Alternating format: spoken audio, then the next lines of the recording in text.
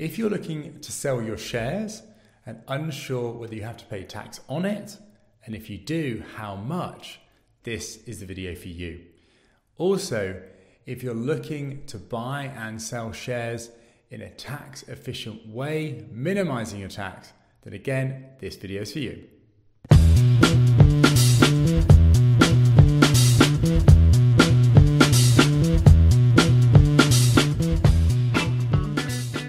Hi guys, my name is James Corsia and welcome to the Money Paradox podcast, where we're all about helping you become financially free so you can focus on what you really want from life.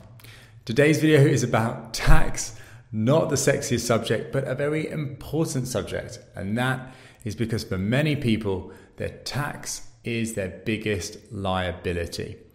So improving this area can make a massive difference to your financial future. So tax can be a very complicated subject, so I'm going to make sure this video is as simple as possible. So when you have shares, first thing is there are two main ways in which you can make sure those shares are tax-free in effect. The first one is in an ISA. So here in the UK, you can put £20,000 each year into effectively a wrapper that protects it from tax. So if you put money into that ISA, let's say £20,000, each year you can put another £20,000 in and just build up that pot of money. And while the money is in that pot, you can buy shares with it. But at a later date, you go to sell those shares tax-free because it is in that ISA wrapper. Now, a key thing with an ISA is it's a limit of £20,000 you can put in it each year, but there's no limit on how much you can take out. So you want to be careful taking money out because you can't just keep putting it back in because you're going to get hit with that limit. The second way is with a pension. So let's say I take some money, I put it into my pension or from my company or from my employer, and in that pension, I invest in shares. Well, because it's in that pension wrapper, again, tax-free, really good. Now, with pension, it's a common misconception that it is completely tax-free. And it is while it's in the pension. But the key thing with the pension is when you go to retire and you take that money out of the pension, your pensionable income is taxable. Now, the assumption is that you're going to be on a lower income when you retire. So the assumption is that you're going to be paying less tax on it, but that is not necessarily the case. You could be earning more when you're retired and actually pay more tax. The second thing is you do get a quarter of how much money is in your big pension pot, and you can take that out tax-free. So there are some benefits, but it's not 100% tax-free. Big point to bear in mind. So what happens if you don't want to put it in a pension? Because think about it, if you put it in a pension, you cannot touch it until you're, I think, 55. And there are talks about increasing that age, okay? So for many people, that's very restrictive. With an ISA, maximum you can put in there is 20,000. So what if you're in a situation where you can't do either of those? Well, if you buy shares outside of those, you can potentially pay what we call capital gains tax. The two main ways in which people pay tax in the UK is income tax and capital gains tax. There is a third one, dividends tax, but that's for another day. Income tax, basically, basic rate taxpayer, 20% tax, right? You've got your personal allowance, the first, say, I think it's £12,000 tax-free. After that, up to £50,000, 20% tax. After that, it goes to 40% and then even 45%. Now, the first thing to point out, with capital gains tax, the rate you pay is lower than your income tax. So that's good, right? And with shares, usually you're going to be paying capital gains tax rather than income tax. So you're paying already a lower rate, usually, which is good. So if you're basic rate taxpayer, instead of 20% on income, it's 10% with capital gains. If you're higher rate, so earning more than £50,000, you're going to pay 20% rather than say 40% on income tax. So big reduction.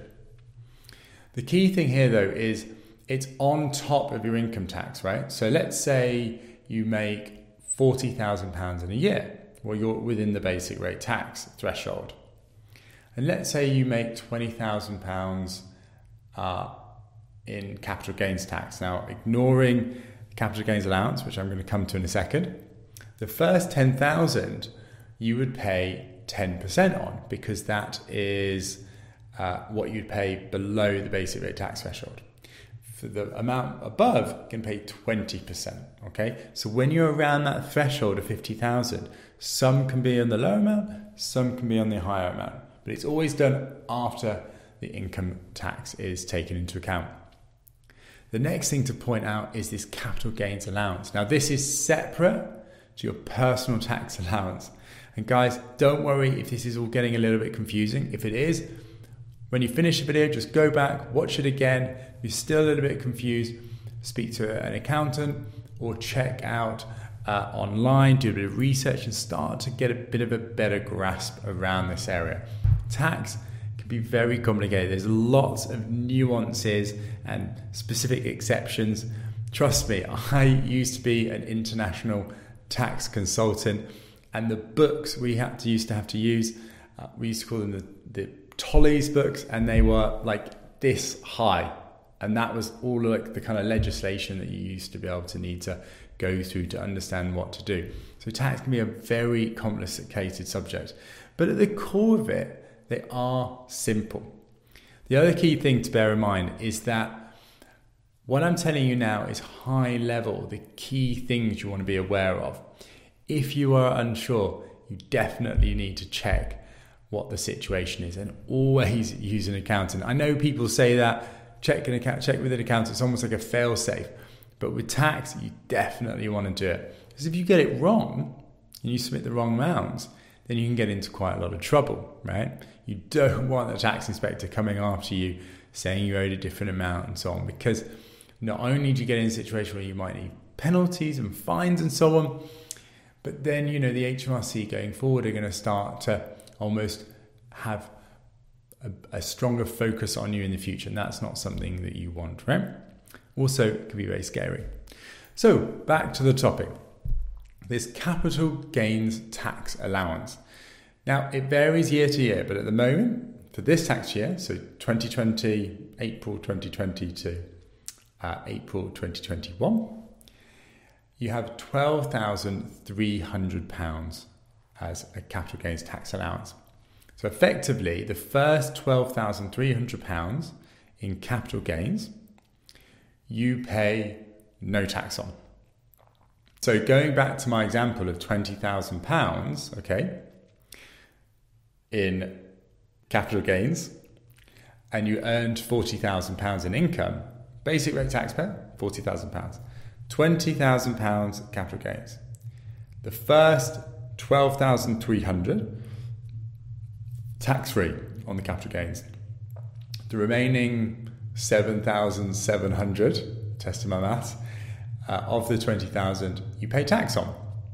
That brings you within the limit of the basic rate tax threshold. So you'll pay 10%, which is the capital gains tax rate on a basic rate taxpayer, on that £7,700, which comes to £770. Okay, so sizable amount, but not huge, right? Especially as you had a whole £20,000 in capital gains to think about. So that capital gains allowance is huge, okay? Because a key thing you can do is you can drip feed the selling of your assets. So let's say you had a capital gains potential of say £100,000 in shares. What you could do is each year you could sell shares that are attributed to say £12,000 of that overall £100,000, and each year you'd slowly sell those shares and be able to get the money from them. and pay no tax on it, because each year you're staying within that capital gains allowance. And through the process, you can take away the whole £100,000. A question I get a lot is, what actually is the capital gains? It's a good question. So if you think about, you buy some shares, buy some Apple shares, and you pay £10,000 in those Apple shares. Let's fast forward 10 years. And you take a look at the value of your shares, and they're now worth £20,000, okay? The capital gains is not the 20,000. That's the value of the shares you own. The capital gain is literally the gain. So you buy it at £10,000 and it's increased in value to £20,000. The gain from where you bought it to what it's now worth is £10,000. So the capital gain is the gain in the capital, which is your investment. Okay, capital is like another word for investment. So when you sell those shares at £20,000, you successfully sold it at 20,000, you bought it at 10,000, the gain is £10,000, and so you're looking to then go through this tax process on that £10,000. Make sense? Okay. Now, another thing to bear in mind is when you are investing in residential property, so you're buying properties buy to let, okay, and it's not your primary residence, which is usually tax-free on capital gains. If it is other properties, then you're going to have to pay capital gains tax on selling those properties if they increase in value. Now, again, this video is not to go into that particular area, but a key thing I want to point out is the capital gains tax rate on those is different. You add another 8%, so it'd be 18% for basic rate taxpayer and 28% for high rate taxpayer. And I wanted to let you know that because if you are in property, you want to make sure that you're taking into account a different rate in those circumstances. Okay? Another thing to point out is when you sell shares and you get a gain, you don't always pay capital gains. You can sometimes be in a situation where you're paying income tax instead. And that is when HMRC would view the selling of those shares as like a trade, as like a business, a trading business, rather than an investment. So let me give you two examples to really illustrate the point. So a capital gain, right, which is an increase in value on an investment, is like buying some Apple shares and then selling them in 10 years at an increase in value. Clearly an investment, buy and hold for the long run, right, to make a profit. Well, think about a business that makes a trade, like buying and selling, I don't know, let's have a think. Like if you were buying coffee beans and various things and then selling coffee through a business, it's a trade. You're clearly making money through like regular transactions. It's the same with shares. If you're constantly buying different shares and then looking to sell them on a regular basis, very quickly, and you're benefiting from changes in the market, that is generally considered as a business, a trading business, and you'll pay income tax on that, okay? Now, the difficulty is when it starts to blur in the boundaries. So obviously, if you're buying, say, 20 different shares and selling 20 different shares each day, it's clearly a trading business, right? You're going to pay income tax on the gains in those shares when you sell them. But when you start to get in the middle ground where you're maybe buying and selling 5 shares each week, 1 share each week, then it starts to get a little bit more confusing. And in those situations, you definitely want to speak to an accountant, a tax accountant, to really understand that specific situation to see which area you're in. But for most people, you're going to be in those two camps, either clearly investing for the long run and it'll be a capital gains tax, or be a regular trading and be income tax. Okay? Last thing I want to cover off before I finish up is employee company shares. Now, I don't want to go into too much detail here because there are a lot of different schemes and each scheme have different tax implications. So the first thing I'd say is if you have this or you're thinking about going into it, speak to your employer. Say, what is this company share scheme that you're offering? What exactly is the structure? And what's the tax impact of it? What's it called? Okay. Now, ideally, they should be able to give you an idea of what the tax impact is. But at the very least, they'll tell you what the scheme is. And then you can use that information to go to an accountant and understand what that is. Now, if you're getting this kind of thing, you definitely again want to speak to an accountant, because it's the kind of thing that if you do it in the wrong way, or you don't approach it with HMRC in the right way, then you can get into a sticky situation, right? And get into penalties and fines and so on. I'll give you one illustration, a common one, and that is something called a share incentive plan. And if you have shares in your employer's company through that scheme, usually it's tax-free while you're at the company.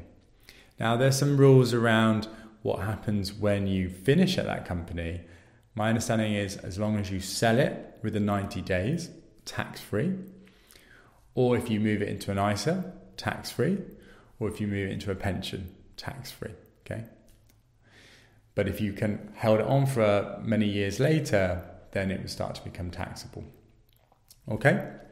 So guys, in summary, if you have shares and you want to kind of buy and sell them in a tax efficient way, number one, use an ISA, 20,000 each year, tax-free. Number two, you can use a pension where it's certainly tax-free while you have it in there and tax deferred for when you sell it, but you're restricted in terms of when you can take those shares out, 55 years plus old. You can also benefit from tax benefits if you're in a company tax scheme, but you want to look into the details of that. And then finally, if you have shares not in one of those situations, you're likely going to need to pay capital gains tax on it, but you can benefit from a capital gains tax allowance. You can drip feed the selling to avoid capital gains tax. And also, the tax rate that you will pay is lower than your income tax. Okay, guys, I hope that helped. If it did, please do let me know. If you want me to go into any of this in more detail, please let me know in the comment section. If you've got friends that you think would help benefit from this video, please do share it. And finally, please do subscribe to find out my future videos each week. I hope you have a great week, and I'll see you soon. Bye-bye.